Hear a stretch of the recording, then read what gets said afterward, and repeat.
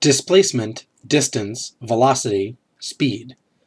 In this example, a bee flies to a flower to collect pollen. The bee doesn't fly directly at the flower, however.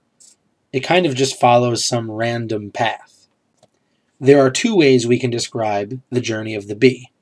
We could describe the actual length of the path that the bee followed, or we could describe the relationship between the initial position of the bee and the final position of the bee.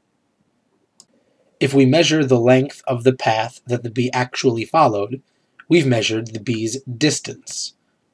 If we measure the amount of space between the bee's starting position and the bee's final position, we've measured the bee's displacement. Distance is a scalar quantity, and it is defined as the length of the path traveled by an object. Displacement is a vector quantity, and it is defined as the length and direction of an arrow connecting the initial position of an object to its final position. Let's look at another example. Let's say you take the train into Penn Station. You then walk 8 blocks uptown to the New York Times building, and then 3 blocks across town to the New York Public Library. After that, you walk 8 blocks downtown to the Empire State Building. This means that your distance traveled is 19 blocks.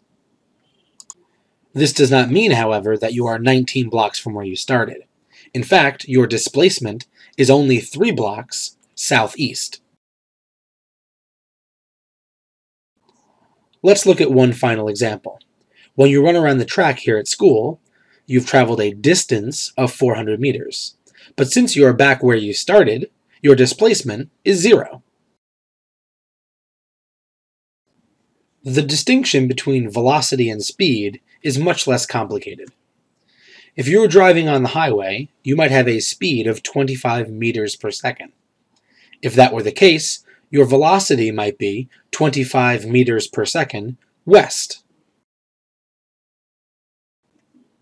Speed is a scalar quantity, and it is defined as the rate of change of position.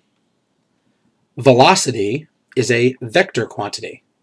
It is also defined as the rate of change of position, but since it is a vector, it also includes the direction of motion. Here is your summary question for this lesson.